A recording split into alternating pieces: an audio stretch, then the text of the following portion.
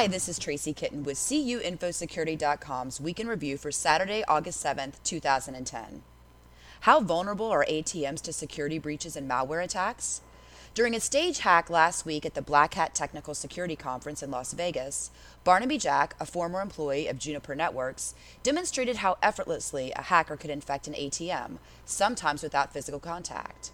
Two common ATM models, the Triton RL2000 and the Tranex 1700, were injected with malware, giving the hacker control to spit out all the money he wanted.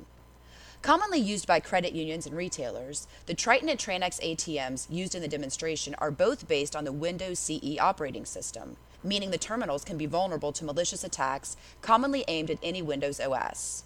But credit unions say they oftentimes feel out of the loop when it comes to awareness about software updates and patches that are released by manufacturers to protect ATMs from attacks such as the one demoed by Jack.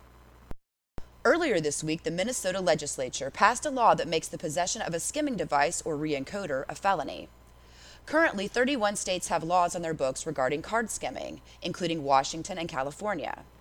Managing editor Linda McGlasson, in her blog about the new law, applauds Minnesota for its step forward. She writes, "All I can say is, way to go, Minnesota. This law puts a real crimp in a criminal's work."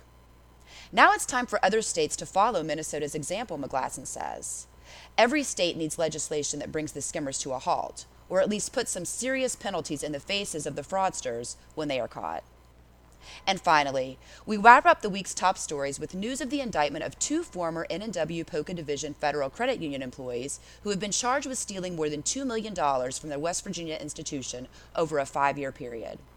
In October 2008, N&W was placed into liquidation by the National Credit Union Administration. The credit union had $6 million in assets and served 1,100 members.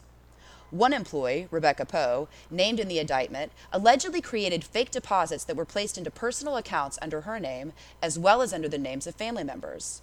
She also is said to have written official credit union checks made payable to family members and to third parties to fund her personal expenses. That's this week's Week in Review. For CUInfoSecurity.com, I'm Tracy Kitten. Have a great week.